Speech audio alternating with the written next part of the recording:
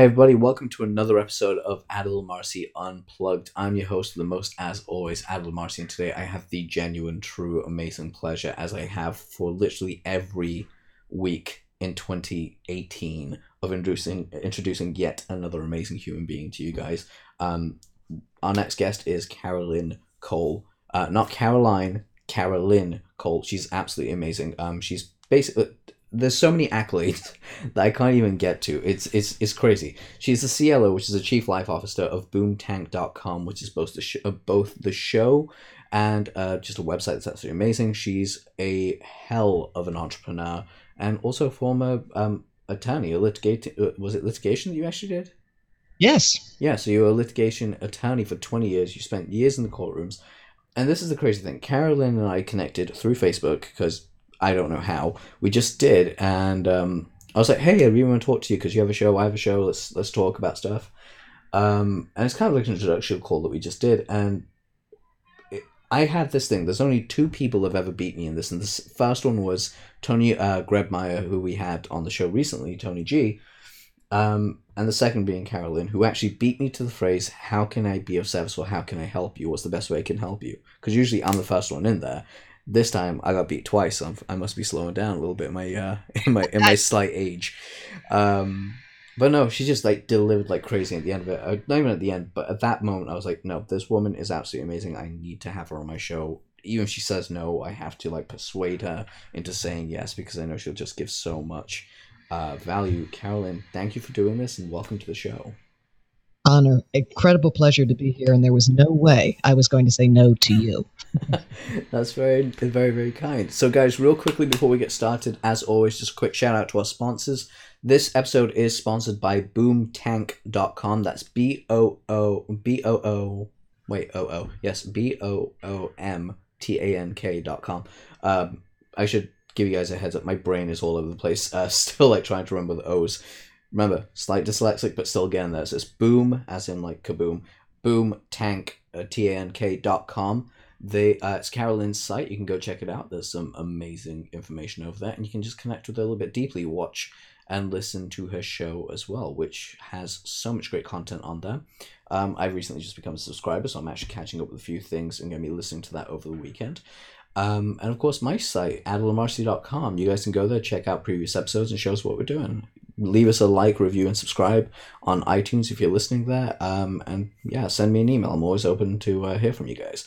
So that being said, Carolyn, okay, the first question I gotta say, just out the bat, what changed it for you? Like, you went from being the top of every single mountain as a senior corporate trial attorney, as a litigator, to just starting your own company.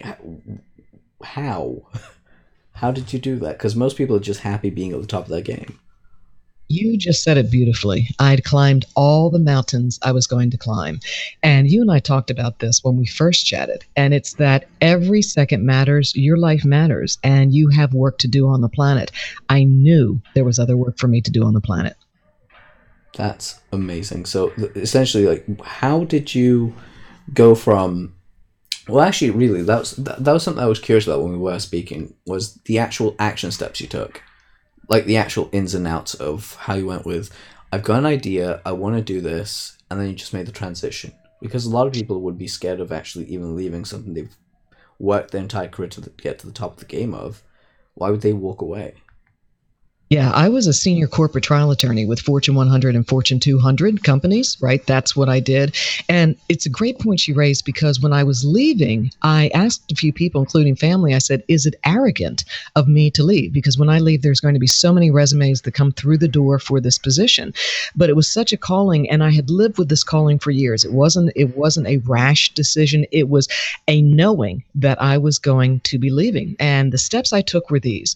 When I first knew I wanted to leave, I identified that I really wanted more freedom with my time.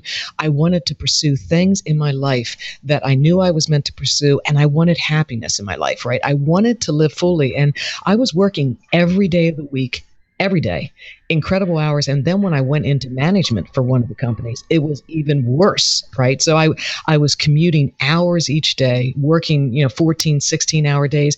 It was a lot. And I realized I wasn't going to live before I died. So that became my number one thing. I want to live before I die and do things, other things I'm called to do. The first thing I looked at back when was real estate, because the largest wealth in the world has been built with real estate. And that's kind of a given. And that can give you flexibility with your time in terms of buying homes, refurbishing them, flipping them, buying small estates, refurbishing them, turning those around for sale, those kinds of things. And I was just about ready to exit and do those things.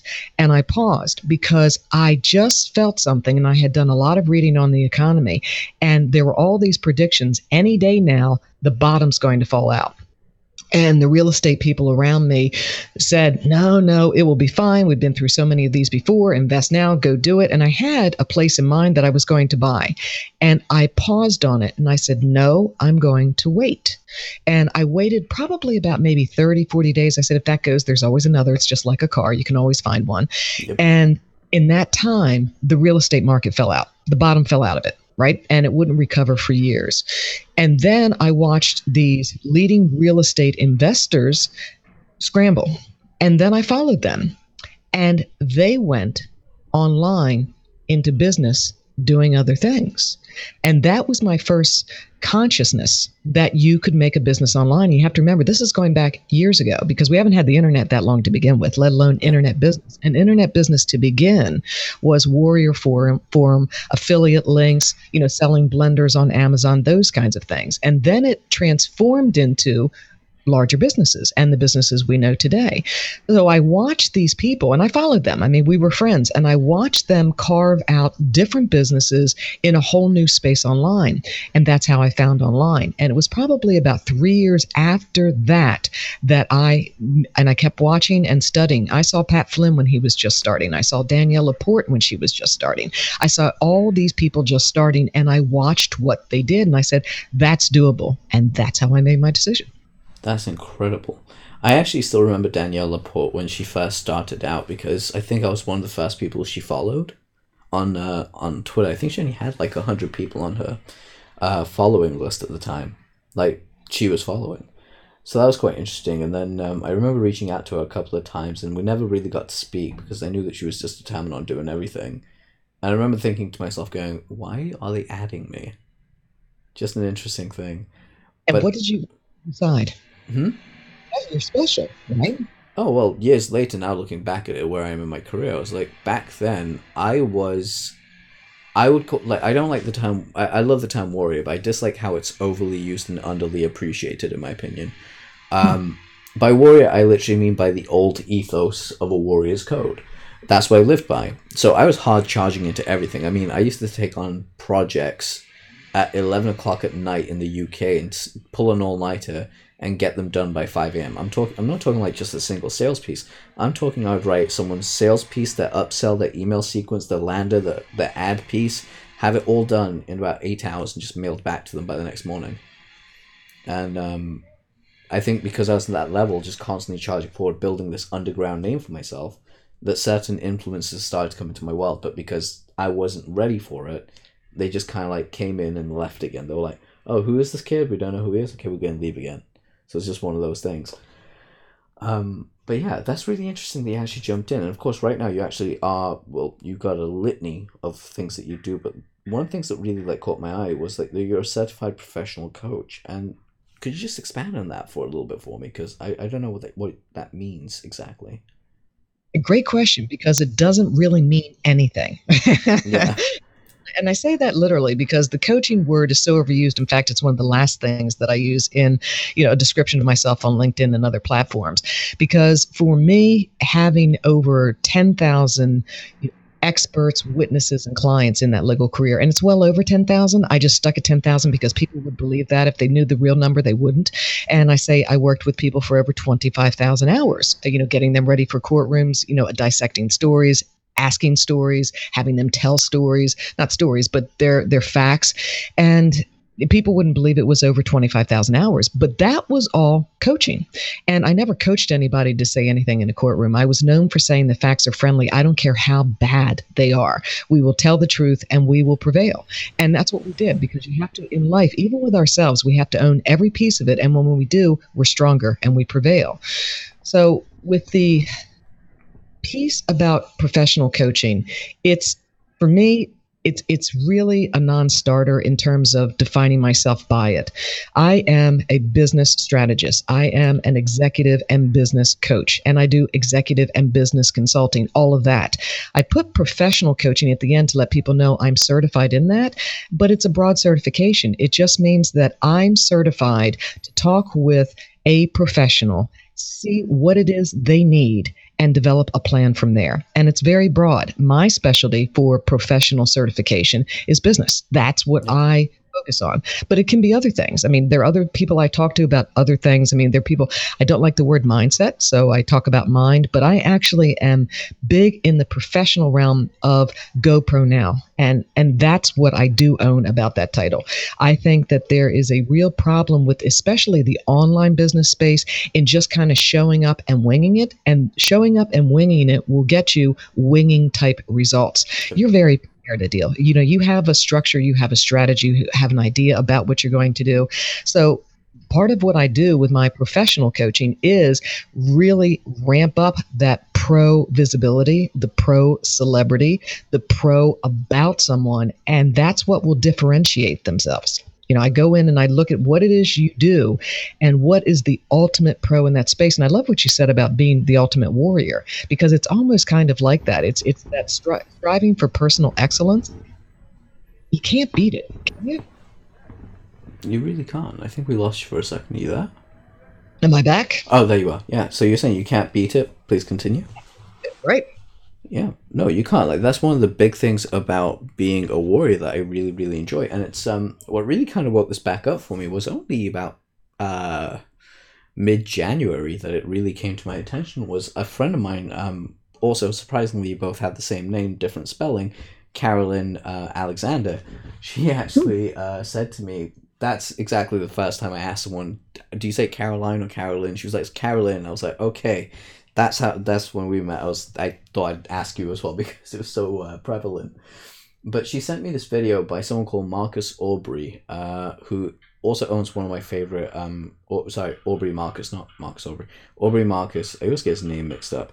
He owns Onnit.com, which is one of my favorite supplement companies in the world. And he did this video about what is a warrior. It's about a 4.5 minute video. I highly recommend everyone go watch it. But he basically brought it down to these 6 rules that I wrote down for myself, which is the rules of a warrior. And he says it in a huge 4.5 minute thing, but I wrote it down for just simple and easy use for me, is a warrior never hopes, but they have faith. Because the universe only grants you what you're seeking after, or what is sought after. It only gives you what you look for. And the second rule is life is not blessings and curses. Like, we don't see the world in blessings and curses. We see it in challenges, and we live to overcome challenges. They're not ascetic, but we will fulfill pleasure in ourselves, but we won't deny ourselves pleasure just simply for the sake of denying pleasure. Sometimes we'll walk away from pleasure just to prove to ourselves that we can walk away from it. The fourth being that we're natural leaders, and we have one rule: follow me. It's what we do. It's how we do things. We lead by example. The fifth is we are believers. What we believe in becomes a reality. And because we believe in love, so love shows up. We believe our lives can change through our thoughts. Our lives change through our thoughts. And finally, we fight for love. Love is our biggest key thing, because we love to give, we love to help, we love to serve. And that's one of the reasons you and I connected so deeply, is because we have the same transistent motion to bring joy, happiness, and fulfillment, and using our businesses as vehicles to either fund, become the center of attention of that love, or in some way, shape, or form, all impact itself. So it just works. And something you said that's quite powerful, that I'm sure made you stand out, was the fact that you guys always told the truth, especially in a profession where everyone thinks that you're lying. And a lot of them do, always. That's how I was raised. And I'm sure you were raised with Yeah. that certain code. And I was blessed enough to be raised with that always. I love what you said because love is the most powerful force in the universe. We know that. The warrior piece, I think that is amazing. I'm going to check that out because I think that's a wonderful tip. The other thing is, I want to harken back for women listening because women may say, well, the warrior thing is not quite me. And it may be. I'm total warrior right where there with you. I totally embody that, right? But I want to give just a quick story of Danielle Laporte since we're on it. 4 years ago, Danielle Laporte live streamed and she was basically in tears and she said, don't quit your day job. Because she was on that precipice that entrepreneurs find themselves. Do I stay or do I go? And it's okay to not have something work. It's not okay to quit. And look at her. She hung in and look at where she is today, right? Totally different live stream she's doing now. But I want to give this for women.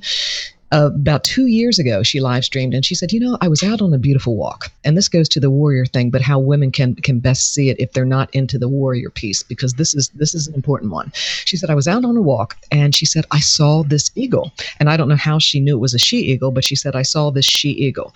And she said the eagle was big. And for people who don't know about eagles, the female eagles tend to be larger than the male eagles because they're usually charged with remaining on the nest and they have to naturally look bigger to ward off predators. So they're bigger. She said, I saw the she-eagle. She was very large and she landed on this branch. She did not apologize when she landed on the branch saying, oh, forgive my size. Is it okay if I land here? Are you okay? She said the eagle was just being who she was, her full self, landing where she needed to land. And I look at that for women who want to claim it, because even in nature, that she-eagle does not apologize for her greatness. She doesn't apologize for her warrior nature. She doesn't apologize for loving hard and showing up and doing things in a way that make a difference in the world. I love that, and that is incredible. And do you mind if I add something just from that you just truly just touched upon that is so true in my nature? Do you mind? Oh, please. One thing I dislike about people saying this, especially in my company, because I'll call them out on it all the time. Never downplay your greatness by trying to be modest. In my opinion, is what I tell people. And people look at me weird and confused whenever I say that. And what I mean by that is they'll say, oh, I don't want to be rude, or I'm just to be as modest as I can. I'm good at what I do. And I'm like, you're not good at what you do. You're amazing at what you do. Stop sitting here and telling me this shit that you're just good. Good is like, I'm okay at it. I dabble or I have a little practice. If you're great at what you do, tell everyone you're great at what you do. And granted, you gotta have you gotta be ready to back that shit up when you have to. But at the same time, how else are you gonna get that? I mean, Muhammad Ali is probably the best example for this for me. Because again, I grew up very Muslim, and again, in Islam, you have to be very humble in how you are. But something that Ali really broke barriers for me in my mindset and thinking was, he goes, I would tell people that I'm the greatest, not for their benefit. It's to remind myself, because in his world, he was like, he grew up with really bad self-esteem, and being in Kentucky during the time he was in, obviously, it's not the most encouraging part of the world at that time to be a person of a colored background. And he went forward and he would just tell people he's the greatest, and people call him crazy. And he goes, it was just for me to remember. It became a self-fulfilling prophecy. And eventually I became the greatest. And I was like, that's incredible. So for me, I'm just like, anytime I say I'm the greatest writer in the world, or the greatest copywriter that's been alive, or that is alive, that's not egotistical. I have, you have the results to back it up. But at the same time, very much like the eagle, you don't want to apologize for who you are. You land because you land as a magnificent, beautiful being. Right. And the two competing thoughts, you nailed it. It's that you can know you're great and tell people you're great, and that be detached from ego. You can. Just because you know you are exceptional and you deliver exceptional value, that does not have to be rooted in your ego. For you, it's not. For me, it's not. And the other piece is that playing small never makes someone else larger. It only makes you small. That's incredibly true. It's the same as the Marianne Williamson quote about shining your light. By hiding your light, you can't light the way for others. So true. Exactly. Yeah. Yeah. Exactly. Yeah, it's an incredible thing. Now, something I really want to ask you personally, because I'm always curious about this. What would you say is one of your favorite fiction books that you've ever read, or and fiction movies? Let's do one of each. Fiction movie. I think it's Now Voyager with Betty Davis because it's such a story of triumph and it's one of those old classics. As far as you're saying fiction, a fiction book? Yep. I want to say it's James and the Giant Peach by Roald Dahl, and I want to tell you why.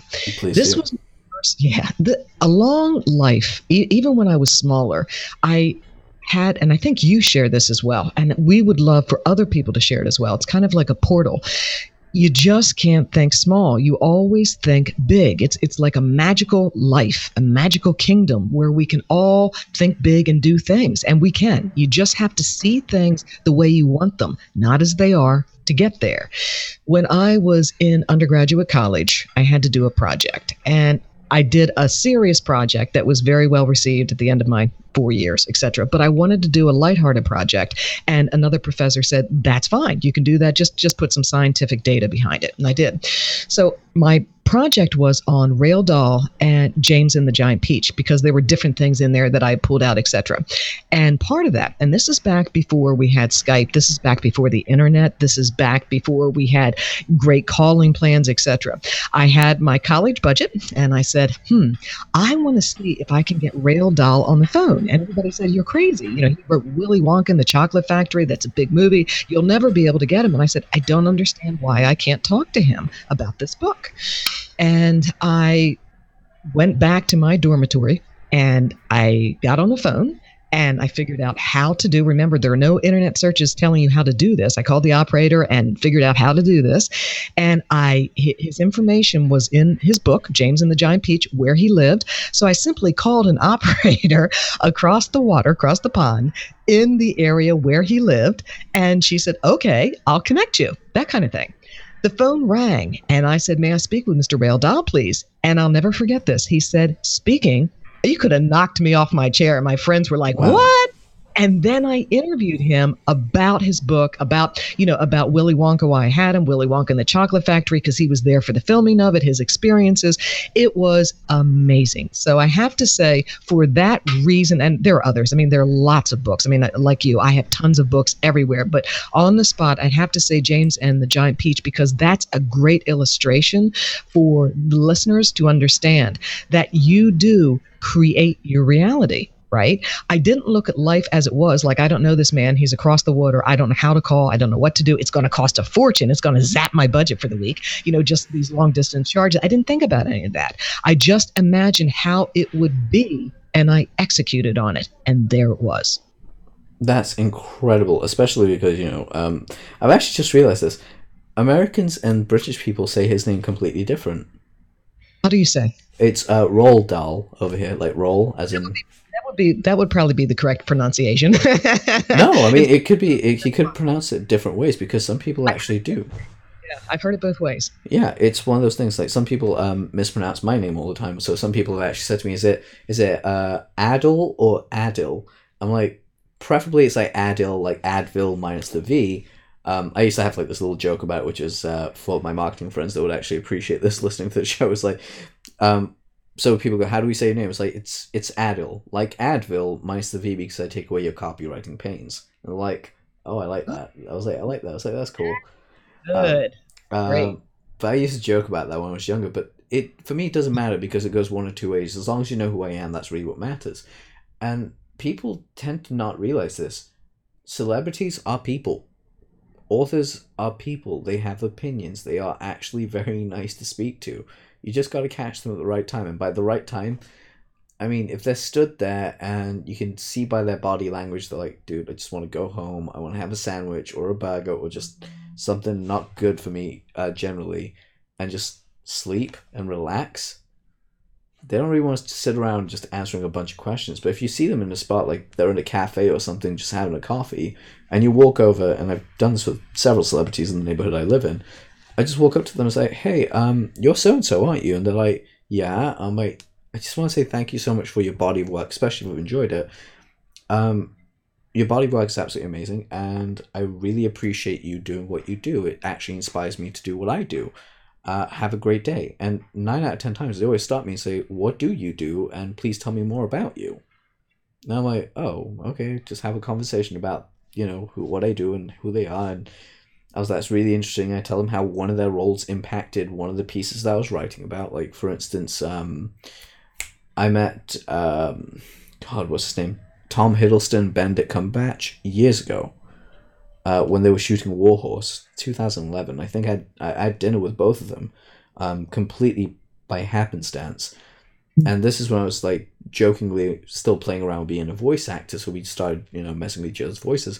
And one of the things that came up that was actually incredible is they're both A, super down to earth, but B, what was really, really impactful was the fact that I actually used Tom Hiddleston's, just a couple of years later, I used Tom Hiddleston's portrayal of Loki from the Thor franchise in the Marvel Cinematic Universe. His portrayal, I used that exact same mindset, speaking, language, and everything else like that in a sales letter I wrote. And it worked perfectly. So it just worked so brilliantly, and I sent him a tweet about it a really, really long time ago. It's probably doesn't even remember, but it's one of those things. And all my friends that have met, so like when you meet a celebrity and actually approach from that standpoint of just having a conversation with another human being, you'd be surprised how much more open they are. And it's incredible that you actually had the opportunity to actually interview Roald Dahl. Charlie and the Chocolate Factory is probably one of my favorite movies and books. That would be the second one. I absolutely love so many messages in that. I'm with you. And I think you just addressed something that's so huge for the audience, and you know it as well as I did because we've talked about it, which is this power of connection, not in an opportunistic way, but really be conscious about your connections. And the reality is when you first meet someone, the idea is to serve. The idea is also to invite further conversation, right? Further discussion, to really take a genuine interest, share what you have and continue the discussion. I mean, if it works for both of you, that's the ultimate connection right there. Yep. It's really one of those things that you can actually give that level of connection. And something that I'm going to say right now, and I'm only recommending this book because you recommended it to me, even though I'm waiting for it to arrive. I know it's going to be a great book, and that is How to Be a Power Connector. Was that the title of the book? That's it. Yeah. Classic. Great. What's the author's name again? I'm sorry, I'm really terrible. Judy Robinett, Robinett without an E. And she's arguably the top female power connector in the world. She's been recognized by Forbes, by different publications as being a top networker and power connector, but arguably the top women's power connector in the world today.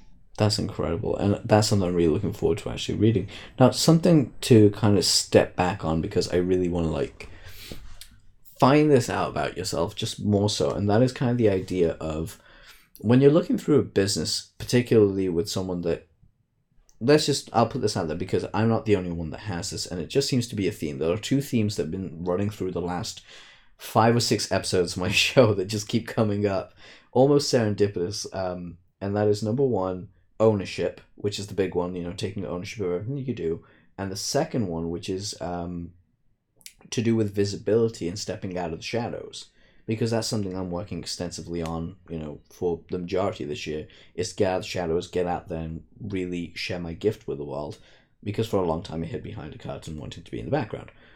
But so many people wrote in and asked the same questions constantly, so I'm going to ask you this question right now. If you had someone that was an actual expert, or even just great at what they do, or even good, let's just say they're good at what they do, but they didn't want to step into the limelight because of some bullshit story they're running in their head.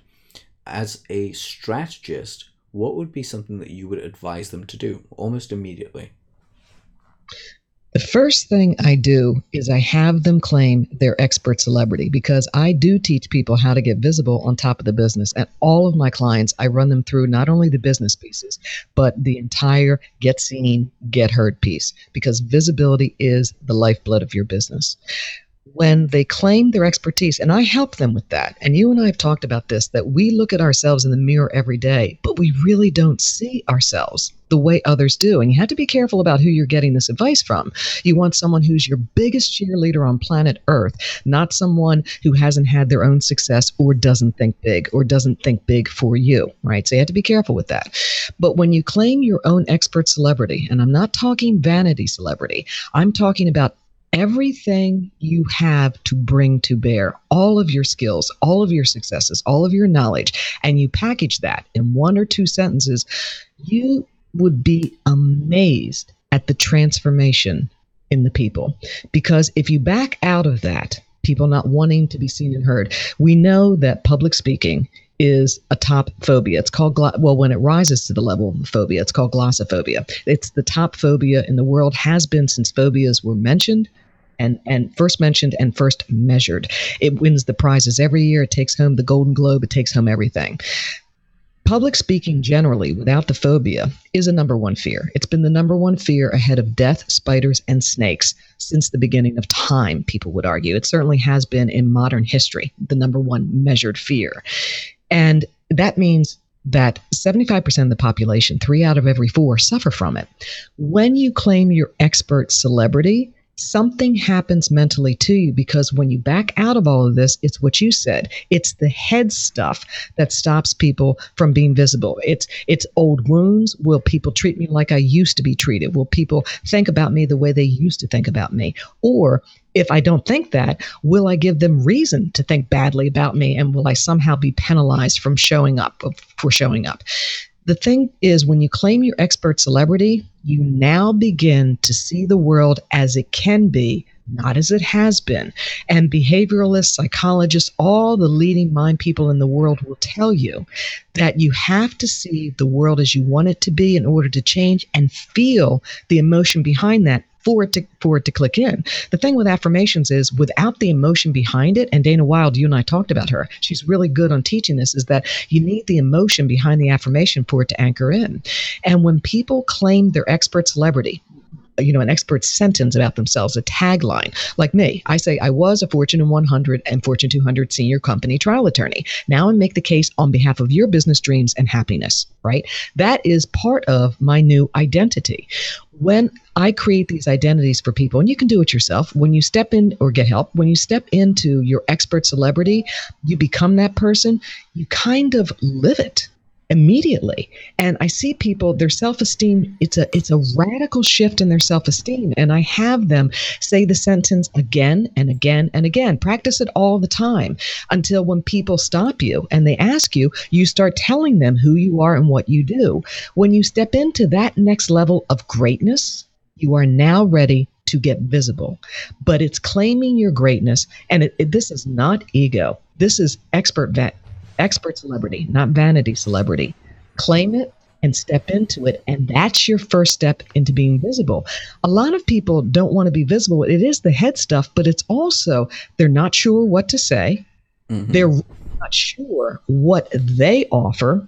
They are not sure how to explain what they offer. They're not confident in the business packages they offer. They're not confident they have it priced correctly, whatever their prices are. So they have all these other things going on. It's not just the head stuff. It's the clarity around business. Do you know who you are in business? Do you know how to describe that to someone in a powerful, memorable way? Because celebrity will get you in the door, expert celebrity. Being memorable will keep you there. Can you describe your packages concisely and enthusiastically, sharing value and not the features so people are interested? You're not boring them to tears and they understand, wow, you can help me. Are your packages priced correctly? Are you in the right room? Are you in the right ballpark? Are you marketing to the right people? Those are other reasons that people stay away from visibility. They haven't claimed their expert celebrity, which is really your entrepreneurial title, haven't fully clarified how to succinctly and interestingly explain themselves, their business, and what they offer, and to be able to explain the value of pricing. And I advocate, high value pricing, because you need to make a living. Plus, you're at your best when you offer your highest value, and your highest value is never bargain basement. It's just not. That's always true, and I agree with that. And what's really interesting is what you're saying there is exactly what I get paid to do for clients. is essentially just come to me and actually let me figure out your messaging with you, and not for you, because that's all to do with you, but really understand your story and how to best position it. Just case in point with that, I was speaking to a friend of mine, and he's a hypnotherapist. His entire business was kind of like, "Hi, I'm the hypnotherapist," or whatever it is that he calls himself, without giving away his name. He basically never told. When he told me his story, as in 5 minutes of meeting this person for the first time, I could tell this person was a very intelligent person, like very intellectually intelligent, and they get bored easily, and they're just that type of person that has to constantly keep their brain active. Within 20 minutes, I found out exactly what military positions they'd gone through, how they basically went there, what their skill set was, every single thing. I said, none of your business has any of this to do with what you've said. He goes, what do you mean? It's like, you're leaving all this out there because you're a hypnotherapist that helps people condition their mind and stuff. I'm like, don't you, just something I'm going to give away. It's like, don't you think knowing how to create counterintelligence and how to basically use that kind of run that operative is the exact same stuff that you would need to actually talk to yourself?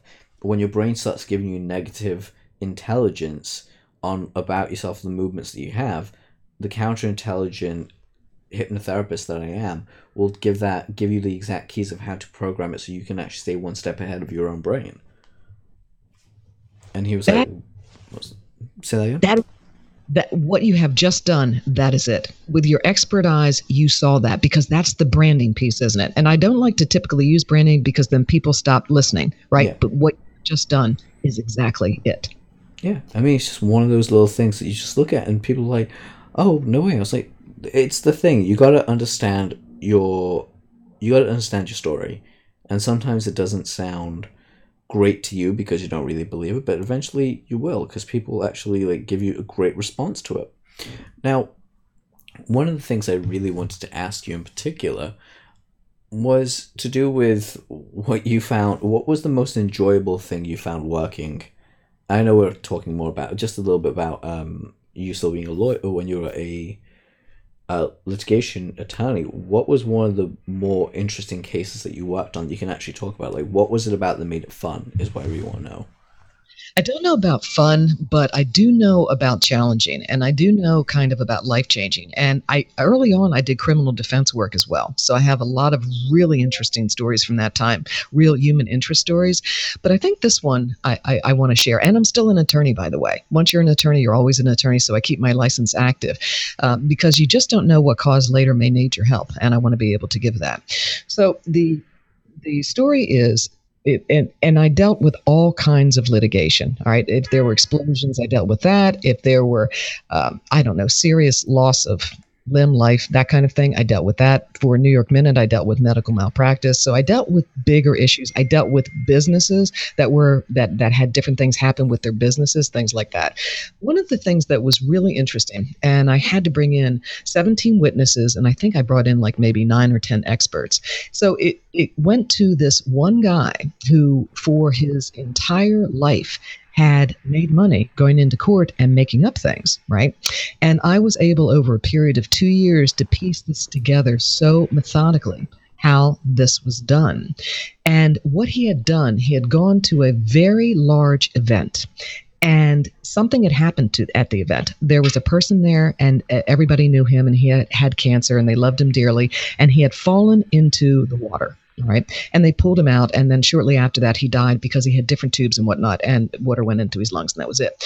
This person ended up taking his identity that he was the one that had fallen, et cetera, and created this whole story and asked for millions of dollars because as a result of everything, he had to have all these surgeries and psychological trauma. The short story is the trial went on for at least 3 weeks, something like that. And the jury was out maybe an hour, and they sent him home packing, and his attorney. And he had a very high-priced attorney who flew in on an airplane to try this case.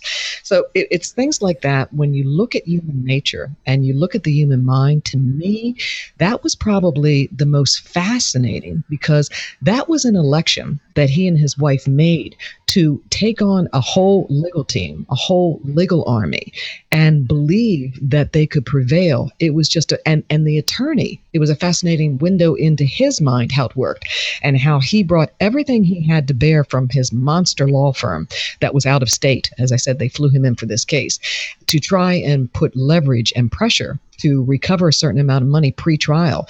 And I will forever be indebted to my company that had the faith in me, even though there was a lot at stake, to say, you know what, it's all in your hands. My client said, it's all in your hands, go with it. And we did, and we won. And that was probably, I mean, I had, and this is not ego, so this is important for women to hear other women talk about success. I was one of the top trial attorneys in my field in the Maryland, D.C. area. I had a crazy great win rate for the work that I did. And a lot of that was, again, telling the truth, the facts are friendly, being totally pro, very prepared, and really digging in with your people to make sure you understand what motivates them. And the same is true now with your work in copywriting. I'm sure you're looking at what is motivating your people, what is motivating this product, what is motivating this course, this program, this launch, this big undertaking, this big startup. What is motivating it? And we always have to start there. So I love that story for that reason. I hope you do too. Oh, that is amazing. Of course I totally do. That's just an incredible story to listen into. Now, one of my favorite things there is the fact that someone actually stole someone else's identity and thought they could get away with it. It's just incredible. I had to bring in 17 just lay witnesses, people. These weren't even experts of, oh my gosh, everything medically you could think of, everything about everything in the world you could imagine, right? I had to bring in people and piece together, because what happened to this other fellow who deceased? No, not everybody saw that piece of it. They would see the beginning, maybe the middle, maybe the end. And I had to piece all of it together. And at the end, it was so abundantly clear. And I had to bring in the guy who was alleging this, taking the identity, and not his name, but factually what happened to him. I had to bring in 20 years of history for him and have that admitted in court of law. And I found ways to make it relevant, and it was admissible. It wasn't challenged on appeal. It was perfect. And I had to methodically go through thousands and thousands and thousands and thousands and hours and hours and hours and hours and hours of pages and documents, building a profile of this guy over the past 20 years, then figuring out what would be admissible, and then having that be admissible to tell the story. And he was counting on no one doing that, because for 20 years, nobody did. It was too much work. And it was a lot, but justice was served, and that was the end of that. That was the end of that. That is just incredible. Just even putting in that work in there. And as both men and women listening to this, please take inspiration from that, because one of the things that you've touched upon that very few people really understand is being an entrepreneur or doing anything worthy in life comes after hard work. Sometimes you got to go through the shitstorm, but then you end up always on a better place. And something I mentioned, I was talking to a friend about this because they're staying with me, that there's something called the 5 paths in life, and it's something I'm going to expand about at some point. But I believe that any decision that you actually come across, there are 5 ways to handle it. People say 3, I say there's 5. The third one is neutral. You always enter it neutral. Or, right when you're born, it's the first decision is a neutral decision. Then after that, you have good, great, on one side, then you have bad, worse on the other. So you have these 5 paths. Now, whatever choice you make in that situation, whether that's stay neutral, become great, good, bad, or worse, whichever it is, the next decision that you come across is the one that you'll actually have to deal with, whether or not it's in those same 5 decisions, but how you arrive at that secondary destination will help you determine what you do. So I'll give an example here, and this comes back to ownership of what you were saying. If I, for instance, I don't know, if I robbed somebody, that's a bad decision. But especially, let's say I robbed a police officer, bad decision. The next decision I end up with is, who's my lawyer? Who's the person that's representing me? And I can have a good or a great lawyer, but if I say, no, I think it should be my friend or myself, that's a decision. So I first start off in a bad place, and I've made it worse. And it just keeps getting worse. So the best way you get it back is by making it a game to get back to neutral, and then getting back to good, and then going to great. Because you'll always find a way to end in a great place if that's what you desire. So that's just a thought. Now my other question, and don't worry, we've got I've got 2 questions in particular I really want to ask you, but this one just came up while you were speaking.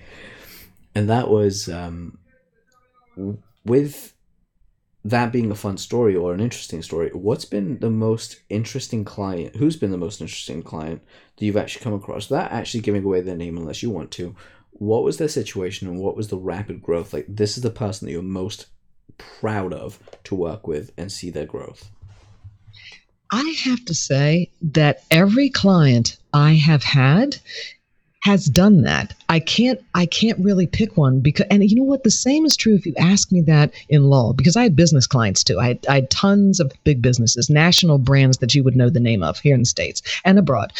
And I have to say that for me, it's almost, you know, if you ever talk to seasoned educators, I don't care if they're at the secondary school level, if they're at the elementary school level, if they're, you know, if they're at the college level, wherever they are, they may have a few favorite students, but by and large, they just love the body of students. And I think I have to put myself in that realm. But I will say that I have clients now who I'm taking to new heights, right? We're going into different territory with the thinking big, and it's working. I have to say that's really exciting, but I'm also really excited when somebody contacts me just with the basics, and after a few hours, we've got that done. And I'm impressed that they are on this planet willing to accept they can create things and watching them do it. I'm just so proud of that. I know that probably won't answer your question, but I have a lot of success stories, big and small, and they all mean something to me. That's incredible. I love the fact that you have that, just because it means that you are more of a caring type person than people realize, because that's the thing. You care. You give such a damn about people. It's amazing. I do. And you know what? At the end of the day, when I leave this planet and I close my eyes, I want the smile on my face to be because I put a smile on others. And I mean that seriously. My larger work, since we're on it, is, you know, we all have the ability, and we don't realize it, that we in this moment, you and I even right now, we are creating history. People think history is in the books. History is something large and memorable. No, we all collectively are creating history right at this moment. And we can change the emotional tenor of the planet in small ways, medium ways, or super large ways. But we should always look to use our gifts, our love, and our talent, our innate abilities to change the emotional tenor of the planet for good. That is helping, because we're here on the planet to heal. We're here on the planet to teach. That's the whole reason we're here. And some people argue that it's really just, you know, healing and teaching are one and the same. However you look at it, it is that larger picture. And that truly is what I wanted to live, and why I left my corporate job, because I didn't have time to do that way, to live it, to think it, to be it, to share it. And that's why I left. That's incredible. I do love that, because that's something that's quite interesting, as I have a very similar goal to you. I know you do. Yeah, for the people that have had it before, I'll say it just one more time for the new listeners. I set myself a goal when I was 12 that I wanted to make one person smile every single day. And I can proudly say that in the last 15 years, I've not failed that at all. I've always made at least one person smile every day of my life. You've got me smiling right now. That's a good thing. Other people listening to it, I know they're smiling, because that's how they feel too. So all of us can just band together, a mighty armada, and let's take this thing higher. Hells yeah, that's the best way we do things. Now, we're at my favorite question of the show, and granted, don't get me wrong, I want you definitely back on the show, because there's so much more I want to ask you and speak to you about. But one of the show, so we'll do it there too. We'll go all around the world. We'll go back and forth. It'll just be fun. But one of my favorite questions to ask on my show, especially guests like yourself, is when you had a situation, a crisis in confidence, where you were knocked on your butt. What did you do to get yourself back up? I'm really talking like when life really decided, hey, guess what? We're going to pull the rug underneath you, and we're going to place a sledgehammer on your chest as it falls down. Just let's see if you can get back up from this. What did you do to get yourself back up? Okay. At this stage in the game, I've had my share of sledgehammers, and I know people out there listening have had them. I know you have had them. So without going into the specifics, and here's why I don't want to go into the specifics, because then people in their minds separate and they say, oh, well, that was that, and that's her, and she can recover from that. So this really general, so that everybody, this works for everyone. Okay. Whatever your thing is, if you say, oh, that was so much worse than mine, or, oh, I had it so much worse than that, whatever it was, just whatever your sledgehammer is to you. Number one, okay, hang on. Number two, understand that this is life, that as sad as it can be and as horrific as it can be and as awful as it can feel, life is not always the ups. It is the profound swings, the downs, the challenges. And we've heard all of this before, and it's true. Your mess becomes your message, right? Your pain becomes your tool to go help others. From the ashes comes some good, although it's sometimes it's incredibly hard to believe that can ever be the case, because some things are so horrific, there seems no good in it. And sometimes you won't see it. Maybe it comes after you. You're not sure. The way that I got back on is I hung in. And actually, the more you get hit, if you learn how to rebound, the easier it gets to rebound depending on what kind of hit. Hits to the heart, they're different. Hits to the body, they're different. Hits to the pocketbook, they're different. Hits to your career, they're different. There are all these different kinds of hits, but the short story is, and I like what you said about trying to get yourself back to a neutral zone as best you can. Obviously, you have to surround yourself with the right people, and we can talk about that on another day, but surround yourself with the right people. And then the hardest thing in the world to realize is that, and we know this, we know that all of our emotions are tied to thought. It's a thought first and then an emotion. It might be a quick thought like, wow, my hand just got burned, right? But it's a thought that creates all emotion. And when it's okay to grieve, it's okay to be sad, it's okay to be down for a day or two or so, but don't stay there. You have to take concrete steps, and it depends again on the circumstance. Some things will bury you. Maybe somebody has a horrible illness. Maybe you have a horrible illness, and that's going to take different tools to get out of that. But by and large, even in your darkest moment, remember that you have the ability to shape the next moment. You really can. You can make the decision to shape the next moment. And the way I look at that is to, first off, get a hold of my thought, right? And I love this, and Dana Wilde teaches this. She says things like, say, you know what, in this moment, I do feel this. I feel frustrated. I feel disappointed. I feel this. I feel that. Say it. Don't bury it. These affirmations that push the emotions down and push them way down, don't. Get them out. Even if it's just you, just say it, and say it out loud to yourself. Walk away from people. Just talk to yourself. Say, I'm hurt over this. I'm frustrated over this. I've tried this. It's dreadful. This hasn't worked. It should have worked by now. Or how could this happen to this person? How could this happen to me? I'm mad. I'm angry. Say those things. And then, as you say, move to a neutral state. All right. Try to get yourself there. And you say it by, you know what? Yes, all of this really is the raw deal right now, but I am hopeful that this will be better. I am hopeful I can change my thoughts. I am hopeful I will feel better soon. I am hopeful this will turn around soon. And I've seen these live streams where people say, don't use the word hope, take it out of your vocabulary. I argue in this instance, you best keep it in, because there's this emotional scale she teaches where you can't go straight from anger to joy. You can't do that. You have to go along the continuum. And this exercise takes you quickly along the continuum where you acknowledge your feelings. I'm frustrated. I'm tired. I'm angry, whatever it is. And say, but you know what? I'm hopeful because every day is another chance. Every day I get to start again. I am so able and skilled. I can do this. I know there are medical treatments on the horizon that are working right now to fix this. I am so hopeful this is going to happen. And you will see your mood shift in that moment. And then you move from there to, you know what? I believe, I truly believe tomorrow's another chance. I have read so many stories throughout time of people that have overcome the worst of circumstances, have come from absolutely nothing, have been trounced upon, and have ultimately found success and happiness. And as Bill Gates said, and as Steve Jobs have said, and big titans before them, and leading women have said, the people who make it are not necessarily smarter than anyone else on earth. They just didn't quit and believed. And if you have that kind of conversation with yourself, do it. Also, find yourself one person who's a great cheerleader, and not like a willy-nilly cheerleader, like somebody who really makes sense, and let them help get you out of that, help pull you along. But at the end of the day, You can transform everything. You really can. But get a hold of your thoughts first, acknowledge the bad ones, and in that moment start saying out loud big, and even write them down. Find that chemically changes your mind instantly because, right, and Dana calls it your unconscious, simply is your best friend. It will accept whatever thought you give it. It doesn't challenge anything. It agrees with everything. So if you start telling it, I have hope, and I believe, your subconscious, or your unconscious, as she says, is on board.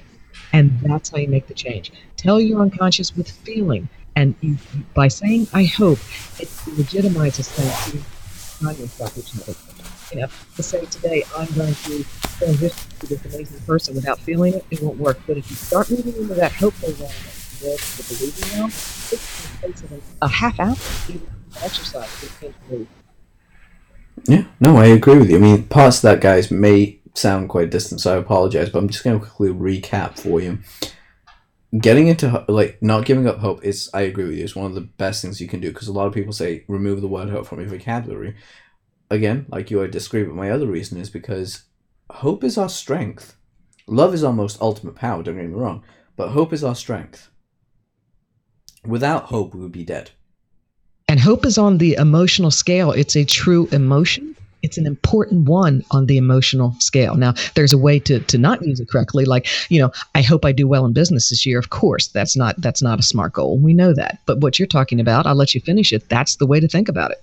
Yeah, entirely. And something that, if you want to trace back hope, you can even look at it with the story of Pandora. Pandora, she shut all the evils on earth and kept only one, and the one that she kept behind was hope. She left hope inside the hearts of men and women. It's an obvious synonym for both all of mankind. Basically, it's one of the things. And the other thing is that writing down your affirmations, and something I'm going to throw out there, is when you write down your affirmations, write them out by hand. Don't write them on your computer. Right. And the reason is because it's proven that when you write by hand, it etches that exact thing you wrote down into a part of your brain and memory bank. It's just the motion of writing etches that into the back of the brain and into the brain. And once you've actually started doing that, it influences the brain far greater than, say, writing it on a computer screen. Because your brain's like, we're not designed for this keyboard thing. We're designed, to a brain, all it is just like, I'm moving my hands very quickly. Whereas if you write it down, your brain goes, oh, we know what to do here. This is what all our ancestors used to do. So it's a very normal procedure. It actually helps out. Now I do want to say one other thing. Sure. Part of litigation, being an attorney for so long, that is a warrior form, right? That is gladiator stepping into the courtroom. Yeah. And it's not a place for emotions unless passionate closing arguments. We've all seen those. Okay, and that's fine. But as far as all other emotions, gone. Right? And after a 20-year discipline of being basically a seasoned combatant, right? And not combatant. I wasn't confrontational like that. I was just good at what I did. I started out. One judge described it. I started out, as a chainsaw in a courtroom, and in my later years, I refined it to the use of a scalpel. And none of that's complimentary, by the way. And I recognize that. But that is the truth. The thing is that, for my greatest growth and for getting up from those bounces, you can deny it and move on. And I think a lot of us do it. And I don't see anything necessarily wrong with that as long as you truly do transition. But I will say this, that my greatest growth as an entrepreneur and my greatest expansion and my greatest strength has come from letting myself have emotions like that, right? And moving through them. And I find that I can put them away so much faster, get so much more momentum by stopping in the moment and saying, okay, what are you feeling right now? Okay, talk it through, and then my momentum keeps going. And I want to really let people know that this is the truly successful people on earth from the beginning of time till now. They were very conscious of what they were thinking every minute, because literally, we function in the day, 94, 95% with our subconscious or unconscious, as Dana says. Only 6% of it's conscious. To be really successful and to move through those bad times and to have success, you have to alter that equation. You have to move out of that 6%. Even if you get it to 8% or 10% at the conscious level, your success is going to skyrocket. And transitioning over those bad times is going to be so much easier for you. Agreed. Very much agreed. Now, I was going to ask you a different question, but I don't want to ask that right now. And there is a specific reason. I say specific reason. It's more or less just a feeling that came up. I was like, you know what? No. I'm gonna save this question for. Go ahead. Go ahead. No. The reason I don't want to is because what you've delivered is so incredible. I want everyone listening to this to go back and actually implement it before they actually get more information from you, if that makes sense. Sure. Yeah. So right now, guys, my favorite. I'll tell you what the favorite question is, but I'm gonna ask you not to answer it. And that is, if you were to give 3 pieces of advice to someone listening in right now, what would they be? But the thing is, you've already given so much advice. Even when I just asked you how did you get yourself back up, you gave the answer almost immediately in there. And anyone listening to this, please go back and re-listen to just that section alone, if anything, and you'll find so many more answers coming in how you can transform everything around you. Agreed. It's just incredible. But Carolyn, it's been a genuine, absolute, amazing pleasure. I look forward to being on your show and having you back on this show again. Guys, anyone listening to this right now, please go check out the boomtank.com and of course the Boomtank Business Show. It's incredible. You'll learn and enjoy so much from there. You'll discover more about Carolyn, and if you can work with her, she's pretty damn amazing at what she does, and you can tell that just by us having this conversation. My pleasure, my honor, and I cannot wait to support you just tons and watch your greatness continue to unfold. You are doing amazing things, and you are definitely one to watch. So again, my complete pleasure and honor to spend this time with you and your listeners. Thank you, everyone. Thanks, Carolyn. Guys, I'll see you on the next episode. Take care, and as always, check out boomtank.com. Head over to Apple, rate, subscribe, comment below. We always appreciate those. Guys, take care and have a great and amazing day. Bye.